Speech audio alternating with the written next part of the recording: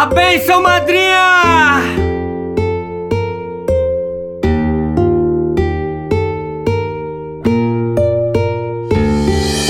O barco que a onda levou foi um pedido pra Iemanjá.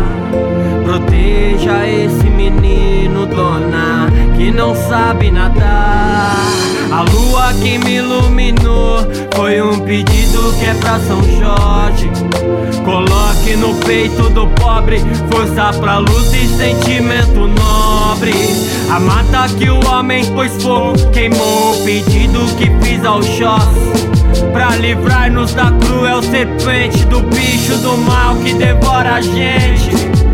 O sol quando nos esquentou, olhei pra Deus e pedi com fé pra guiar-me nos vossos caminhos, que mesmo sozinho eu não ande de ré. Homens de pouca fé faz guerra pra dizer que seu Deus é o melhor. Não entendem que na realidade todos somos filhos de um único só. Santos e mais santos nos cantos do mundo estão em prantos.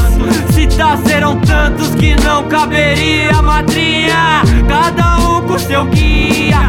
No batuque do candomblé, no louvor do evangélico, sermão da missa. Todos em prol do bem, vem com fé, luta contra a carniça. Nas palavras de um herê ou na graça de Nossa Senhora. As premonições do apocalipse é agora, pra clamar não tem hora. Nosso mundo está perdido, cérebro humano corrompido. Visamos só valores, banimos amores dos nossos sentidos.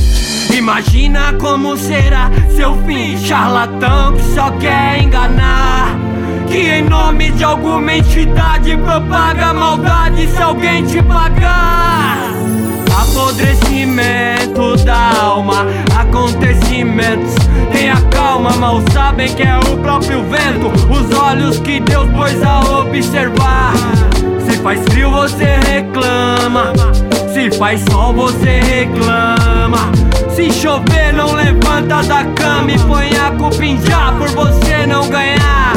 Homem honesto não mente, é crente em Deus, pisou no sabonete, é quente meu. Tem criminoso na igreja, eu já registrei na minha rima Jesus Cristo, a fé que o homem precisa. Homem honesto não mente, é crente em Deus, pisou no sabonete, é quente meu. Tem criminoso na igreja, eu já registrei na minha rima Jesus Cristo, é a fé que o homem precisa. Meu peito aperta de tristeza, terra nossa natureza, mundão de tanta beleza. Se Jesus morreu por todos, pra que tanta diferença? Católico, evangélico, macumbeiro, testemunho de Jeová, em quem acreditar. O que nos resta é orar, rezar, sei lá, da sua forma se expressar, clamar, acreditar que tudo pode melhorar, que o enfermo vai curar e que o assassino vai pagar, assim na terra como no céu.